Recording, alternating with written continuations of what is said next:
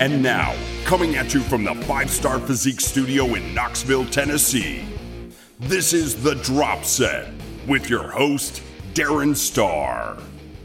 Welcome one, welcome all. It is episode 46, recording this on, several days throughout the week, but it's coming up on March 15th, which I have been informed is, what is this? It is Glute Appreciation Day.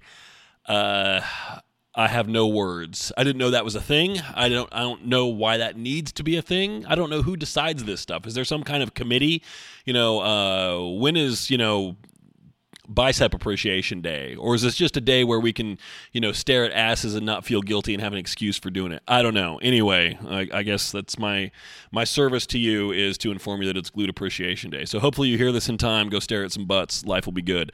We had daylight savings time this weekend. I know everybody's a big fan of that. So I've been listening to some conversations in other circles about, what it would be like if we didn't have this time change where we, lose an hour as we transition into spring, and then we gain an extra hour as we roll into fall. So, and there are some states that do without it. I think Indiana and Arizona, maybe not Indiana, Hawaii, I think, are some states that don't observe this daylight saving time change. So there were some hypotheticals thrown out, like what would happen, and there was I can't remember if it was a New York Times article. Somebody did a pretty deep dive into this and kind of, looking at some almanac data and said, well, in some cities, especially like in the East, you would have, without this time change, at some points during the year, you'd have sunrise at like 4 a.m. And potentially, it would still be dark at 8 a.m. when kids are going to school, et cetera. And so there's some concerns about that. And somebody else raised a great point, which is, like New York and Washington, D.C. are in the Eastern time zone. Well, so is Knoxville. Barely. Those cities who are in the westernmost part, sun rises in the east, those cities that are in the westernmost part of time zones really experience, the time change differently than those that are in the easternmost part of the time zone. So, from Knoxville, if you drive, 30, 40 minutes west towards Nashville, you'll transition over to Central Time. So, anyway, I thought those were some interesting things to think about, totally unrelated to the topic at hand. So, what's going on today? We've got a lot of stuff lined up here. I have our first guest on the podcast. I've been trying to get some people in for interviews, and actually have a couple lined up, and I'm reaching out feelers for a couple more as well. I've got some technical issues on that side that I need to work out, but I found a quick workaround here, so stay tuned and we will get to our first guest shortly here. Full segments for today. We're going to talk about the two long-standing debates in the bodybuilding world, which is free weights versus machines, and then also the pros and cons of hitting a clean bulk versus a dirty bulk. Not surprisingly, I got some opinions on the subject, so we're going to go over that. As far as what I've been doing this week, plenty. I've been keeping plenty busy, and I always feel a little,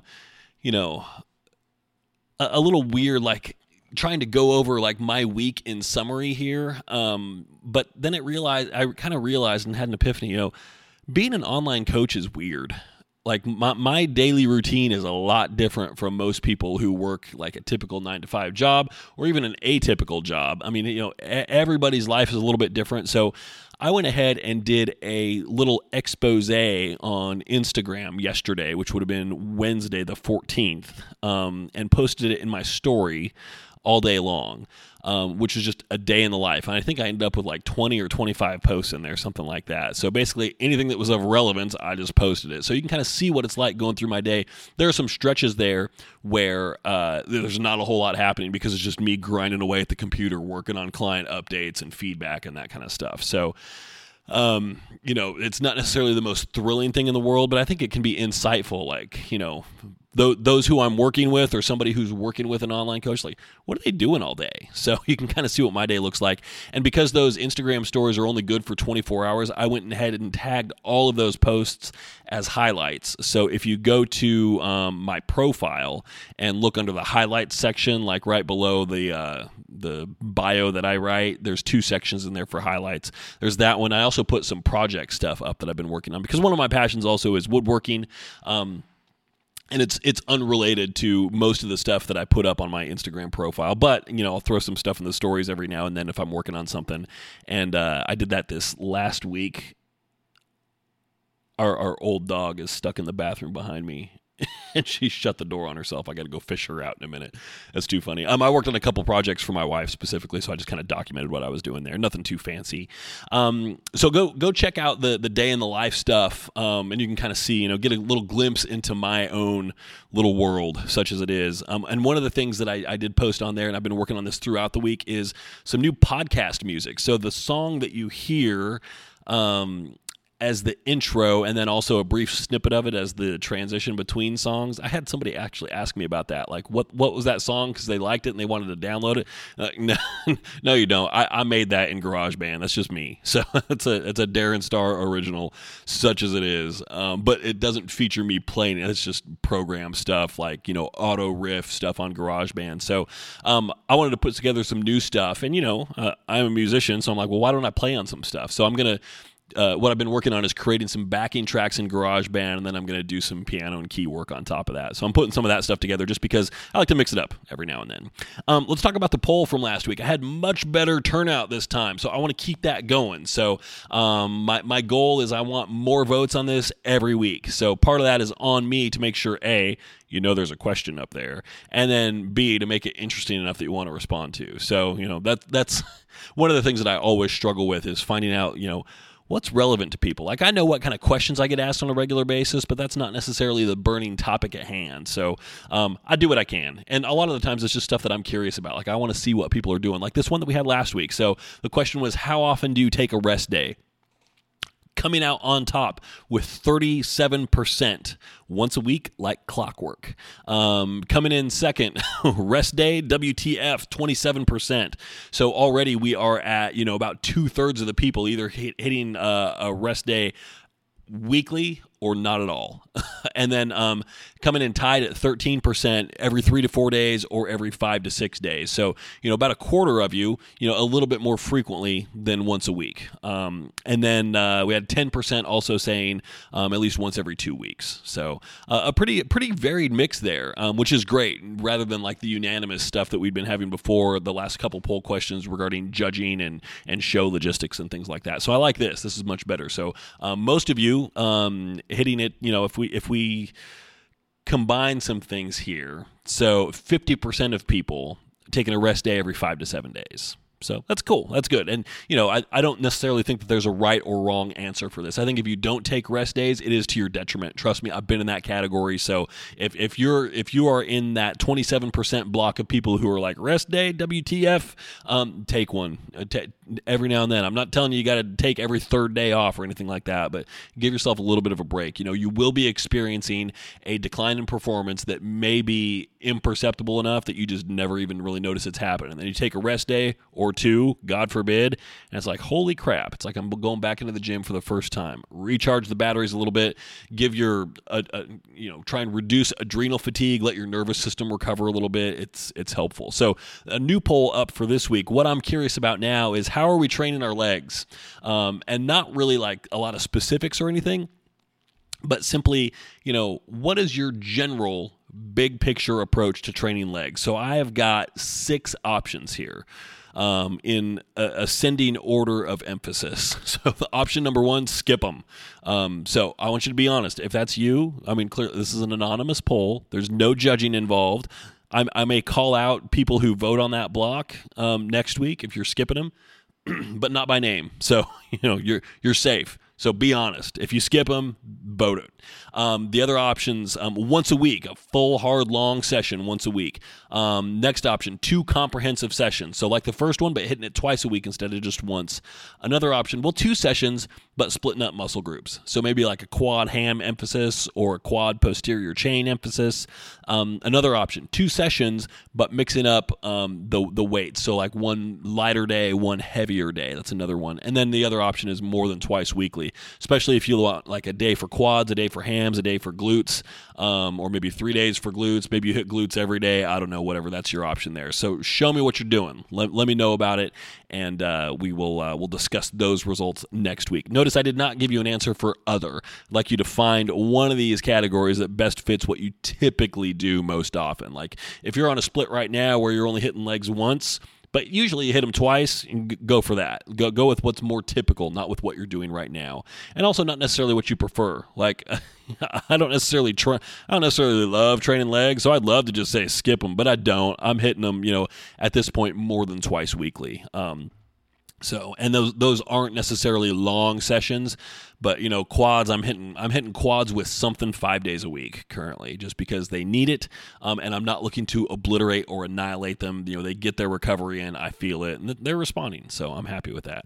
All right, so we've got the regular topics here. We're going to do music of the week. We're going to do have some closing thoughts at the very end, and then we're going to jump into a pet peeve as well. So let's get to that right now.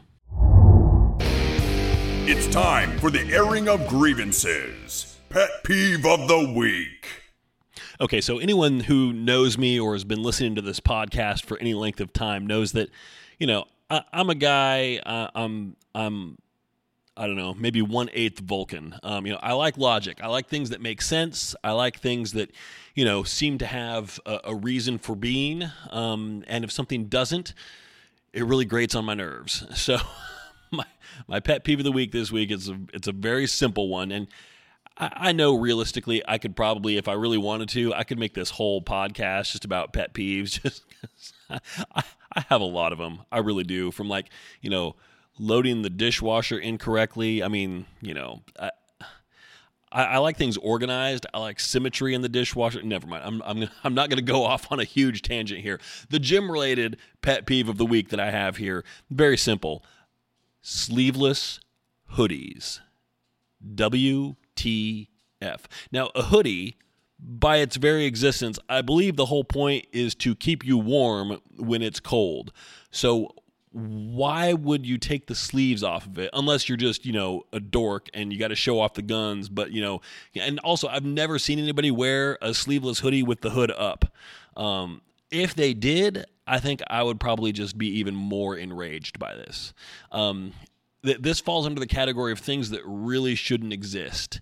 It's kind of like, wearing boots while you're wearing shorts, that kind of thing, and like a tank top. I think that was a fashion thing in the early 2000s, which, again, same thing. Sleeveless hoodies, I'm sure somebody out there is going to enlighten me. Like there's something that it's just, the hoodie material, it's thicker, so you sweat more and blah, blah, blah. The sleeves are gone because of it. I can't even think of a possible reason why. I just don't get it. I don't. So somebody, as much as this is a pet peeve, this is also a cry for help. So somebody please explain this to me. Justify the existence of this fashion abomination in some way so that I can find a little bit of inner peace and stop being just apoplectic at the existence of this piece of clothing. Somebody explain it to me. Bring me into the loop. Clue me in, please. I'm begging you. Get ready to rock. It's Music of the Week. Okay, so for Music of the Week this week, we're going to make history here on the Drop Set and have our first ever guest in studio, I guess we could call it. So I would like to introduce everybody, all the listeners out there, to my lovely wife, Miss Dina Kirk. Yeehaw! Yeehaw! There she is. So I have tasked her with putting together a workout playlist because I have put together several that are, you can catch those all on my Spotify account. If you go to Spotify, just type in 5-Star Physique. It'll be there, and I'm going to plug this one in there as well. So I just wanted to talk to Dina and have her kind of step us through this whole thing, not necessarily blow by blow, but What was your goal? I asked you to put this together. Well, my what do you goal have was in mind? to make a playlist, and I didn't know I'd have to talk about it later. It's a surprise. Everybody's got to talk about it. So I just know that when I do work out, because I don't work out like my husband does, but when I do work out, it makes such a difference in how hard I go if I like what I'm listening to. So There are studies that have been done about that, in fact. so most of my songs are a little old school. But Old school. They're very eclectic. I'm seeing everything from Florence and the Machine to Eminem to The Greatest Show. yeah. So you're kind of Led all over the Zeppelin. place. Zeppelin, yes. Marilyn Manson. Marilyn Manson, because everybody needs some Marilyn Manson in their workout playlist. But the first song is Imogen Heap. Imogen Heap. Imogen Heap, I think. That's mostly a warm-up song. Have And you got it in you? I'm not familiar with that one. Is that like slower tempo or just a little bit more relaxed, casual? Yeah, Okay. more so than the rest of these. Okay. So you're warming up. You don't want to pull something on your first set, so you got to kind of work into it a little Well, and it's have you got it in you? bit. That's a great question. I mean, See, I listen to lyrics a lot. yeah, that's where Deanie and I really differ, because I am all about the instrumentation and the groove and the feel of a song, and she actually listens to the stuff that's being said. So Yeah, but they're not. It's not so important in the Red Hot Chili Pepper song that's up next. yeah, and I feel a Blue Man Group, nice. I like that.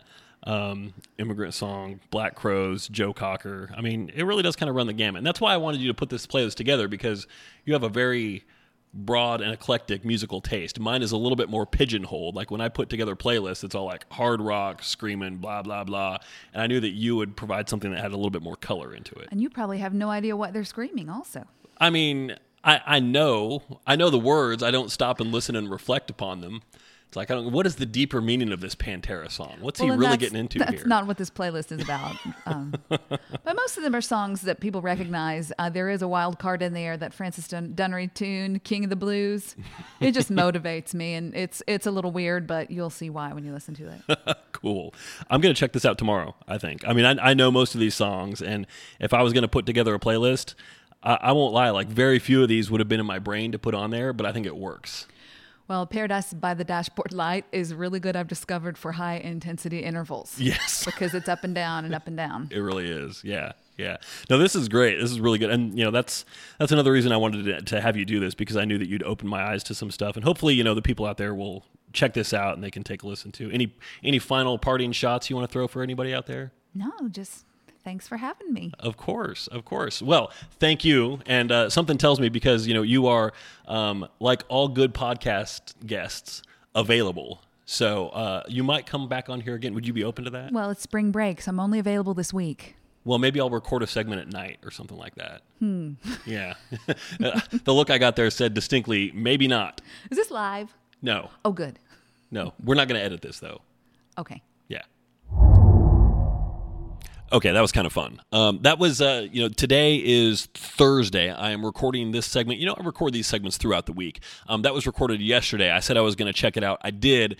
I like that playlist. It was good. It's stuff that, like I said, it's not chock full of songs that would be my go-to for a workout playlist, but I started off with cardio, and then I worked into some leg stuff today. It really worked. I really liked it. And then, once the playlist was over, it's about an hour and 10 minutes. I was there longer than that, so then I just went straight back into some Metallica. So, I am predictable, if nothing else. But I would strongly encourage you to try that out. Again, if you are on Spotify, just search 5 Star Physique, all one word. You'll find my profile, and that playlist is linked in there. So, first main topic today, what I want to talk about is, a long-standing debate. And, one of my clients who I know is going to listen to this, hi Trish, this is not about you. We talked about this last week, and you just kind of put the bug in my head, but this has been brewing for a while, and there are other encounters and other conversations that I've had with former clients and just discussions that I've seen online that make me realize, we really need to address this, and that discussion is free weights versus machines. So this is something that may seem kind of dunderheaded, like this has been beat to death, etc. But by the same token, I think it's worth digging in a little bit deeper. So I wanted to do that today. So a lot of the arguments are, with free weights, they just don't feel, if you go with machines, I'll start there. Like the counter argument against machines is that they don't represent natural movement or a proper range of motion. Also, perhaps one of the arguments that you'll see or hear is that, the machine does all the stabilizing for you. So you're not working the stabilizer muscles. And you want to talk about pet peeve, those two words, stabilizer muscles, they are that's one of my biggest annoyances. Every muscle is a stabilizer muscle. Let's just be clear on that. So, yeah, I mean, a machine will provide a little bit more stability throughout, but that doesn't necessarily mean that you're not training as effectively if you use machines. Now, I also wouldn't say that any one approach is correct. Like, if you want to be a good bodybuilder, and once again, for the billionth time, I'm going to define bodybuilder as anyone who trains for aesthetic purposes. Like, we're trying to build muscle, we're trying to control body fat as well. If you do that, regardless of whether you're a competitor or not, you're a bodybuilder. So any bodybuilder who limits themselves and says, I'm just going to use free weights, I'm just going to use machines, you are missing out, and you shouldn't do that. The idea is, use every tool in the belt. They all have a purpose, except for a Bosu ball. That is a worthless piece of shit. So why would you limit yourself to just free weights? Or conversely, if you're on the other side of the equation, why would you limit yourself to just machines? So typically a movement on a machine, you could say, you could make a case, and it really depends on your way of thinking, and I guess your experience level to some degree, is that a machine could be harder than a free weight exercise, or, a machine could be easier because the machine is doing a lot of the controlling for you. Oftentimes, and there isn't a direct correlation between these numbers, because you could say I'm doing a dumbbell shoulder press with 50-pound dumbbells, but on a machine I'm going to use 120 pounds. So does that mean you're stronger on the machine? No, it doesn't, because again, we've talked about this before, that number on the weight stack in the machine has no real correlation necessarily to the amount of force that's required in order to move it. Like, if you've got a dumbbell in your hand and you've got to push it up and it's a 50-pound dumbbell, it requires 50 pounds of force to push that up. So,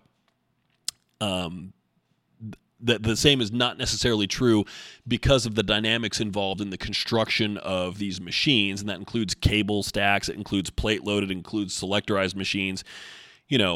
How much does the apparatus actually weigh, like the handle that you're moving? How much friction is involved? The pulleys involved are going to change things up considerably as well, and pretty much, most machines, especially if they're selectorized, they have pulleys in them. So you can't necessarily use that. And you'll notice that, like, if you do leg extensions on one machine and it's 50 pounds and you go and do it on another machine and it's 50 pounds, you're going to notice more than likely the difficulty is not the same. One is going to feel lighter or heavier than the other. So discount the numbers completely. And it's not just, I can do more weight on the machine, or I can do more weight free weight. So that doesn't matter. Perceived difficulty matters much more than the actual poundage or the numbers. So for logging purposes, if your workout calls for dumbbell shoulder press, but you can't find a place to sit, so there's no place, no real, maybe it would be better to go the other way. It calls for a Smith machine shoulder press, but the Smith machine's taken, so you go and do dumbbells instead. You need to make a note of that in your log, rather than just letting those numbers in there as an outlier. Make a note, did with dumbbells or something, just because the exercises are completely and totally different. Even though the mechanics are very similar, the corresponding weights cannot, they're not even close to the same necessarily. So, a few things about machines, because they do have a fixed movement path for the most part. You will find some machines. There are some Arsenal machines in the gym where I go to. I've seen some Cybex Eagle machines that have variability built into them as well, like a chest press machine that also allows you to adduct when you press out, like bring the hands together, like the arms actually come forward and they have some variability to them. That's a nice touch, but most machines are fairly fixed in their path. So the problem is you go with just machines and you forget how to actually control a weight. So if you're doing machine presses, or even just barbell presses, because they're it's kind of similar in that you've got one hand working to help stabilize the other. They're working in concert. And then you go to dumbbells and it's a totally different ball game. So that's why, if you can bench 200 pounds with a barbell, that doesn't necessarily mean you're going to bench with 100-pound dumbbells. So typically it's going to be less than that. So the argument was made also that free weight exercises are more true to life and they're more functional. I got into this with a client before, and he was doing a shoulder press with dumbbells standing. And I didn't like what I was seeing there, and you should do it seated. Let's just start there. Let's get a little bit of stability built into your body. And he said, well, I always like to do it standing just because it's more it's more functional. It's a more realistic movement. I'm like, that's great, but it doesn't look good. You're not doing it correctly. So I want you to sit down, stabilize the shoulder girdle a little bit, find some weight that you can move and actually focus on the shoulders. And then, there's nothing wrong with a standing press. There's something wrong with the standing press the way I'm seeing you do it, though. So we need to so just because something is a free weight doesn't necessarily mean it's correct. The thing about free weights is there's a lot more variability built into them, and there's a lot more chance to do stuff incorrectly. You get in a machine, assuming it's set correctly, the machine kind of tells you how to do the movement just by virtue of how it goes through its movement path and its arc. So, clearly that doesn't necessarily mean that you just get in there and it's automatically going to be effective. You still got to focus on mind-muscle connection. It's not going to do that for you, but it sets you up a little bit easier. So I don't necessarily say that when somebody's just starting out, they need to stick with machines, or we need to learn how to do this with free weights first. It's they're all tools in the belt, and there's no reason why we should focus just on one side of that belt. I want to do everything. And another thing, and I've gotten into this with clients as well, is they really want to do free weight stuff, and they say, I really prefer doing free weight exercises. Okay, great. That's not what you're going to do, because part of hiring a coach is buying into their philosophy. And so I'm explaining that, and over the course of 46 episodes, I feel like I've done a pretty good job of explaining my overall philosophy with a lot of things.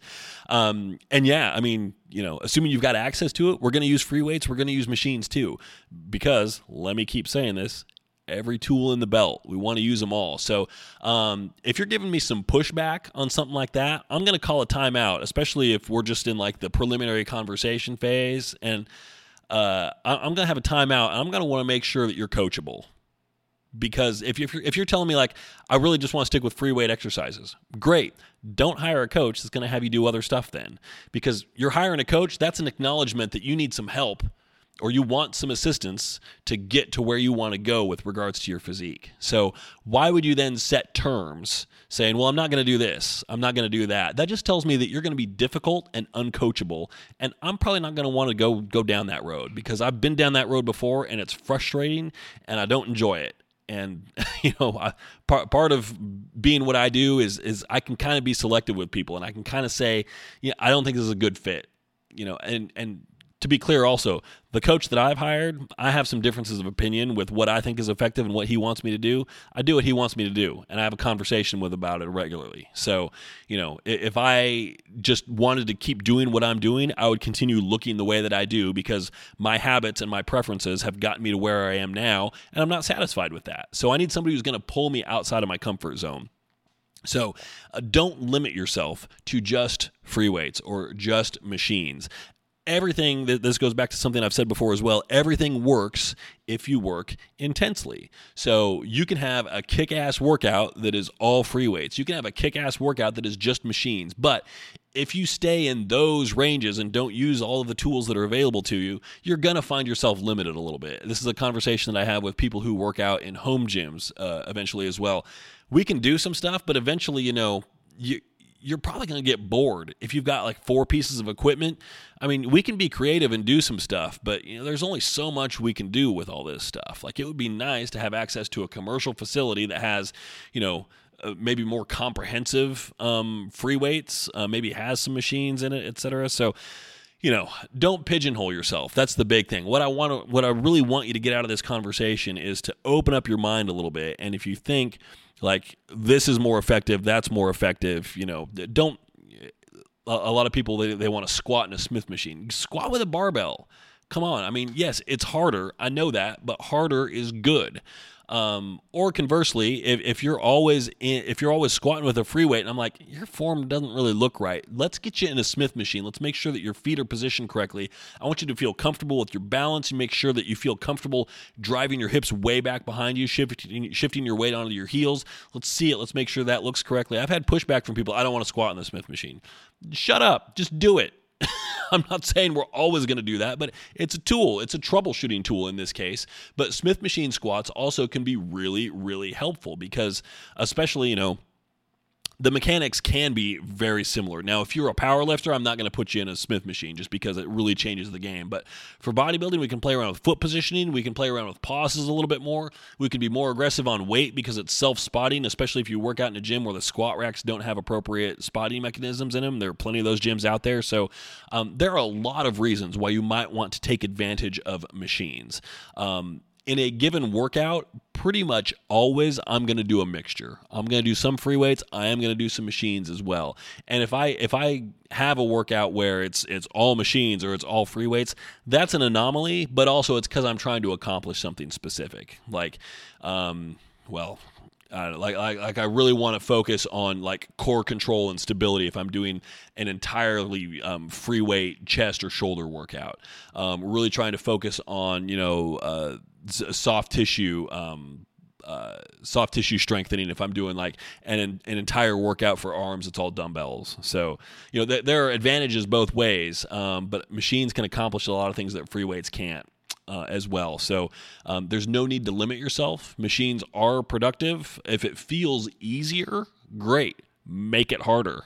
If you're a beast and you've just maxed out the weight stack on every exercise, that's one thing, but that's probably not always the case. We can always go heavier. You can always go slower. You can squeeze harder. You can make sure you're getting full range of motion, all of those things. So the argument that, machines are easier, that doesn't hold water for me.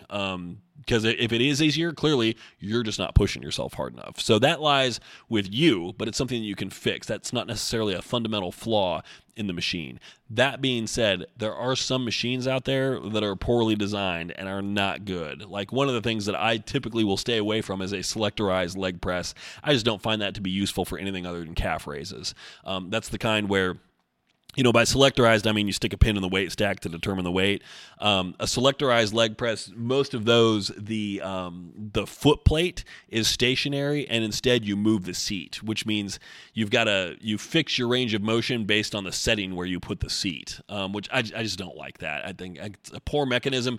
It forces you to really contort yourself to get in there at the start if you want proper range of motion. And typically just the way that those things are set up is just, it makes it harder to feel what you're doing.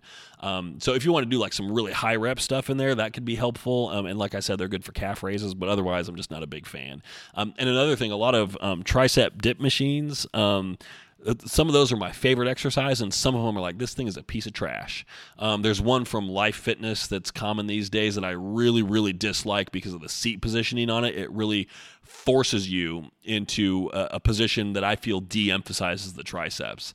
Just terrible design. I don't like it. So that's one thing that you have to take into consideration is, some machines are just not well designed. So, but what you need to have is enough awareness to know when you're working the muscle, how effectively you're working it, how hard you're able to work it. And if you feel the machine is limiting you in some way, then all right, it might be worth getting a second opinion on that. Like, if you've got a coach, send them a video, see if they've got an opinion on it. But it may just be something where it's like, okay, this particular machine, that's not good. Now with free weights, you don't have that problem because you're in control of pretty much everything. But still, there's a lot of variables in execution on free weight exercises where you could certainly do something that's really, really incorrect or ineffective.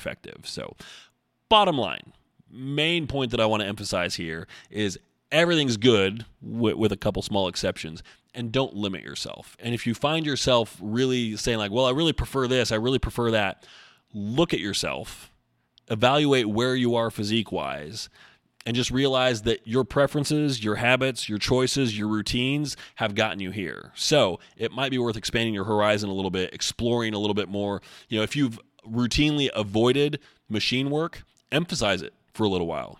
Take your weaks, take your dislikes, and turn them into strengths and things that you have learned how to like and enjoy. That's what I'd like you to take from this.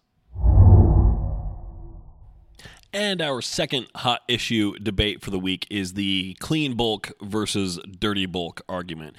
one thing that you may have discovered by now is that I don't like to just paint out all the answers for you, just because I don't feel that a lot of these things really deserve really quick, easy answers. What I like to do instead is have you think about things, and then, maybe it's a starting point for a discussion. But there aren't necessarily, this is one especially, I think, the machines versus free weights debate is a little bit more clear. Like, everything has a purpose for the most part.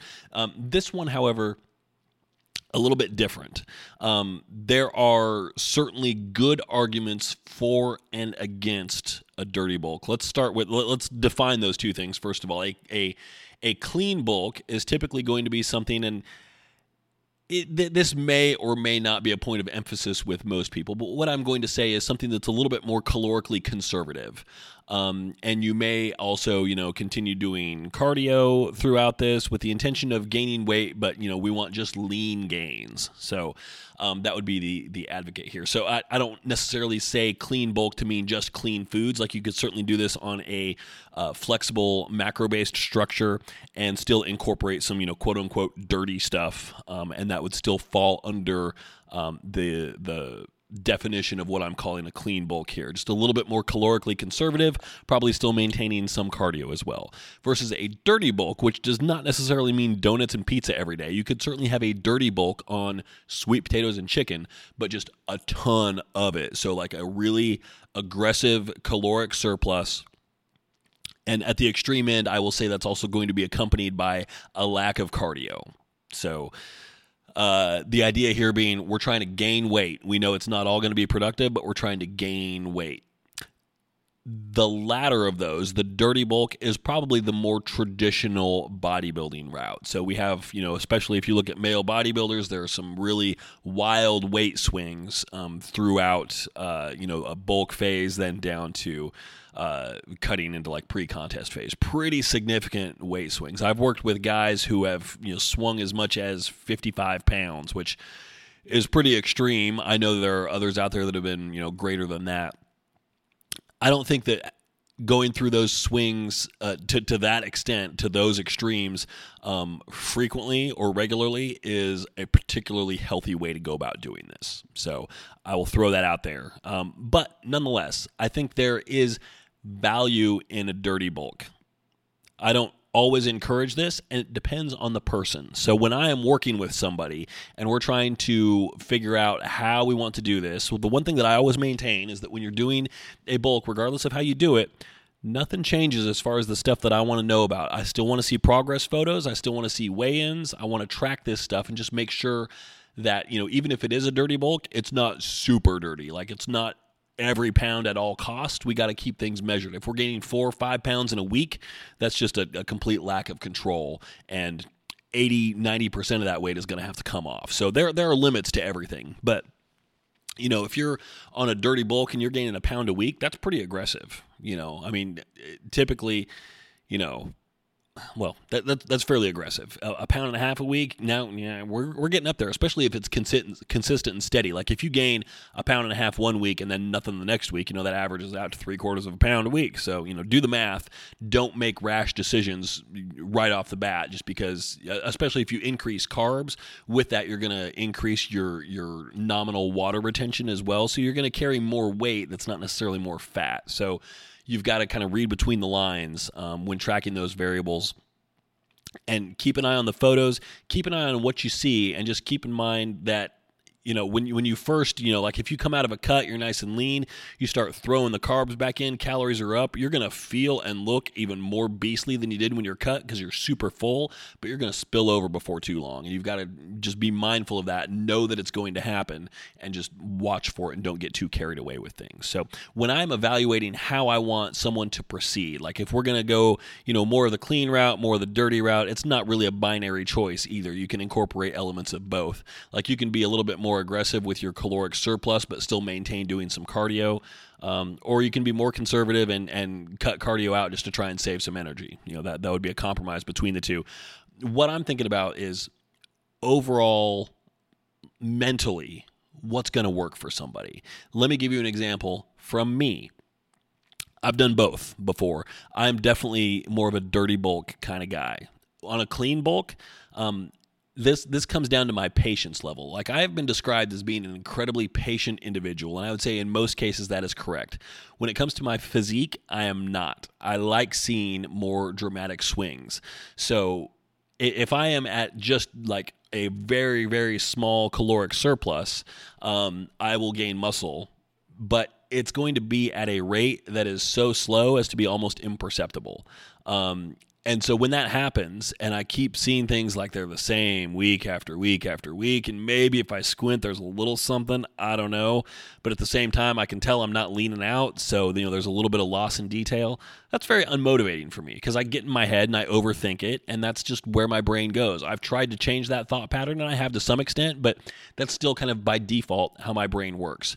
Versus if I'm on more of a dirty bulk, a more aggressive bulk, a more aggressive caloric surplus, I see the scale number go up faster, not astronomically, but at a more appreciable rate. I can feel the difference. I can see the difference in the gym. Like, not necessarily that I'm, maxing out weight on everything, but I can feel like, okay, this weight is moving a little bit easier than it did 3-4 weeks ago. That's good. So it's time to increase there.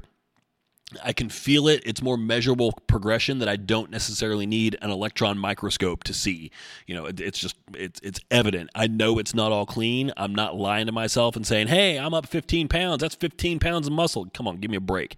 No, but if I can put on 15 pounds and have, like 2 or 3 of those pounds be pounds I can keep, that is awesome. I mean, that is great. One thing about being a bodybuilder, as we have defined many times in the past, is that, we're pretty good at manipulating body fat. So you don't need to be afraid of putting on a pound here and there. It's not the end of the world, an unwanted pound, because we can get that off. We understand diet, we understand discipline, we know that cardio is part of the game. Now, that being said, if you compete at a stage weight of 180 pounds and you bulk up to 245 pounds in your off season, you're creating a big-ass hole you're going to have to dig yourself out of. So there are limits, and I don't want to encourage people to just shoot for the stars, get that number up as high as you can. There's a point where your surplus and your extra poundage is not productive. You've got to find a happy medium there. And what you're doing is guaranteeing that you're going to be prepping for longer or at a greater caloric deficit or doing more cardio. And so the more fat you put on, the more you kind of set yourself up for a pre-contest cut that is going to risk a little bit more muscle loss, which, for what we do should be non-negotiable. So you've got to think about a rate of loss that is, reasonable and acceptable, how long your prep is, and then kind of go from there. And this is always easier after you've been through a pre-contest cycle once or a cut. You've been on stage or you've reached your goal date. You know what your weight was. You've got photos to back that up. So you can say, okay, I was super, super lean at, 180 pounds. That looked great. My legs probably could have used a little bit more detail. So maybe if I could have shot for, 177, 178, that might have made a difference. So mental note, put that in the logbook, and then we start on our growth phase. We know that when we come out of this, we're going to cut for 16 weeks. And we also know that our rate of loss was, right about, let's say we average it out, where you started at before, where you finished at, and it was 16 weeks, blah, blah, blah. Let's just say it was 1.3 pounds per week is what your average loss was, just based on the total pounds that you lost before. So you multiply that by 16, and you're about 21 pounds.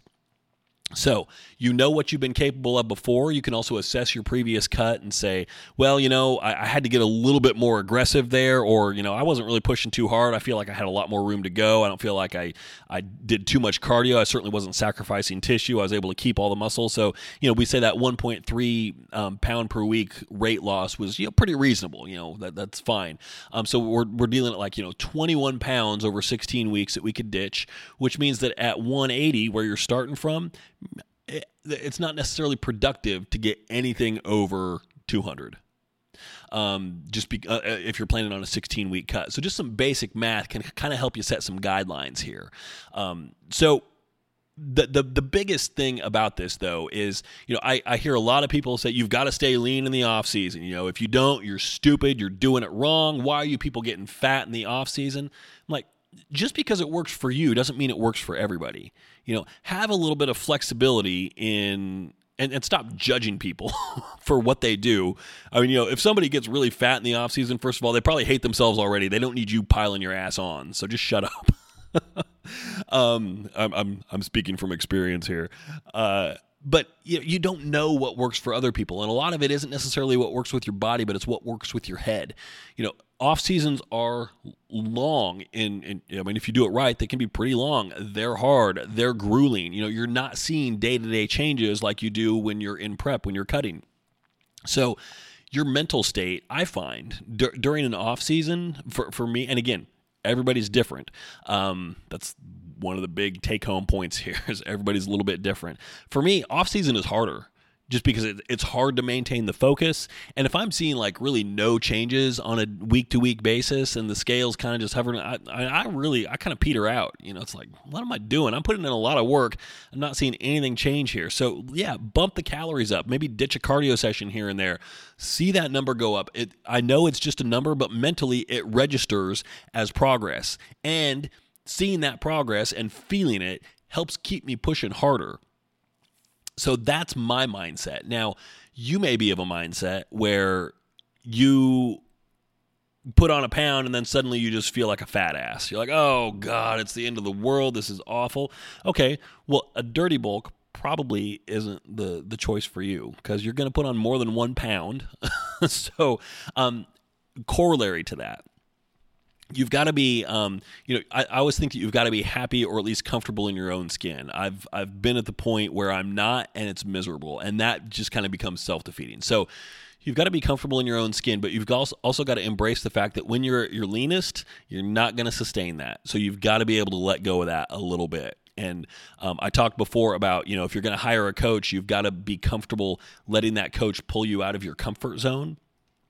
That applies to this discussion as well, not just the how you work out and what type of machinery or equipment you use, but this as well. So if you're like, I have to be lean all the time, embrace the fact that you probably see yourself a little bit differently than everybody else sees you.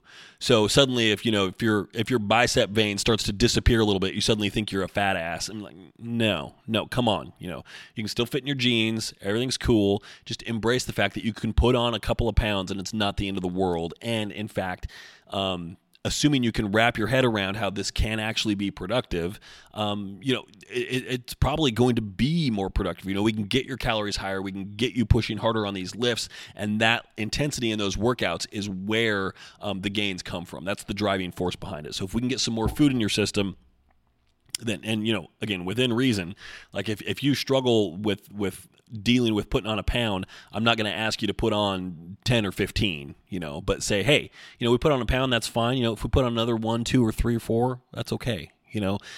We've done this before. We know we can lose it again. So if you can just embrace, coming out of your comfort zone a little bit, I think you'll find it's productive. So, but the main thing is everybody's different. There's no right or wrong answer here. So I'm not going to preach and say you've got to do a dirty bulk because that's what works for me. And, if you don't, you're just not trying hard enough, or you're too much of a pansy and you just can't handle it. So bodybuilding isn't for you. Or conversely, I can't say, well, you've got to do a clean bulk because otherwise you're just going to get fat, and why do you want to do that? You're stupid. No, there's room for everything. So don't be an absolutist. Learn what works for you, but also, like me, I could probably use a little bit more of clean bulk mentality as well, and I recognize that. So be open to other options. Try experimenting with some different things down the road. Your next bulk, try approaching it a little bit differently. Talk with your coach about how things worked before, how things felt as you went through it before. And again, if you find during a prolonged growth phase, like your training intensity starts to lag, the way that you approach your growth phase may have something to do with that. So that's worth considering as well. Time to wrap it up. Closing thoughts. I wanted to leave this week with a relatively basic thought, but it's one that I feel is worth revisiting from time to time because there are so many things that we get caught up in the bodybuilding world, in pursuit of whatever it is we're chasing, trying to gain size, trying to get leaner, X, Y, Z, whatever it happens to be. Whether it's the latest fad, like, oh, I need to get this waist trainer or this this thermogenic cream, or, what I really need is some deep tissue work, or I should try this cupping stuff. I need some KT tape. Maybe I need a week off. I need a dietary shakeup. Let me try a Whole30 diet. Let me try intermittent fasting. I'm going to try doing a 5x5 training program, or I'm going to try a small off squat routine. That's what I need. The point is, whether it's the latest supplement, a change in routine, anything like that, all that stuff is worth looking into, and to some extent, more or less, maybe worth pursuing. None of it is a substitute for just putting in the work, day in, day out, expecting more from yourself, and refusing to accept the limits that your body wants to put on you. Now, when we push the envelope like that consistently, your body's going to start to complain. So probably, some deep tissue massage work is probably in order. But thinking it's the solution to your problems, anything is the solution to anything, it depends on what your problems are. You may have some problems that do require a solution, but thinking that something, if your problem is just, you're stuck, like can't seem to gain any more size, can't seem to get leaner, more often than not, especially on the gaining size part of that equation, more often than not is just your intensity is kind of in the shitter. So you might just need a little bit of a smack upside the head, a little bit of a wake-up call to pull yourself out of the routine that you've established for yourself. And maybe shaking up some variables here isn't a bad thing, but there is no substitute for just putting in really high-quality work on a consistent basis. That's all I wanted to leave you with. So, we're done for this week. 46 is in the books. So, we've got a poll up at the website, 5starphysique.com, talking about how you train your legs. Please go vote on that. Wherever you get this podcast from, if it's from iTunes, some other podcast service, go leave a review. I would appreciate that tremendously. Check out the website. It is 5starphysique.com. You can follow me on Instagram at Darren_star, on Twitter at Darren Star, Pinterest 5-Star Physique, YouTube 5-Star Physique, Facebook.com/5-Star Physique. I appreciate y'all tuning in. Thank you very much. We'll be right back here next week. Catch you then.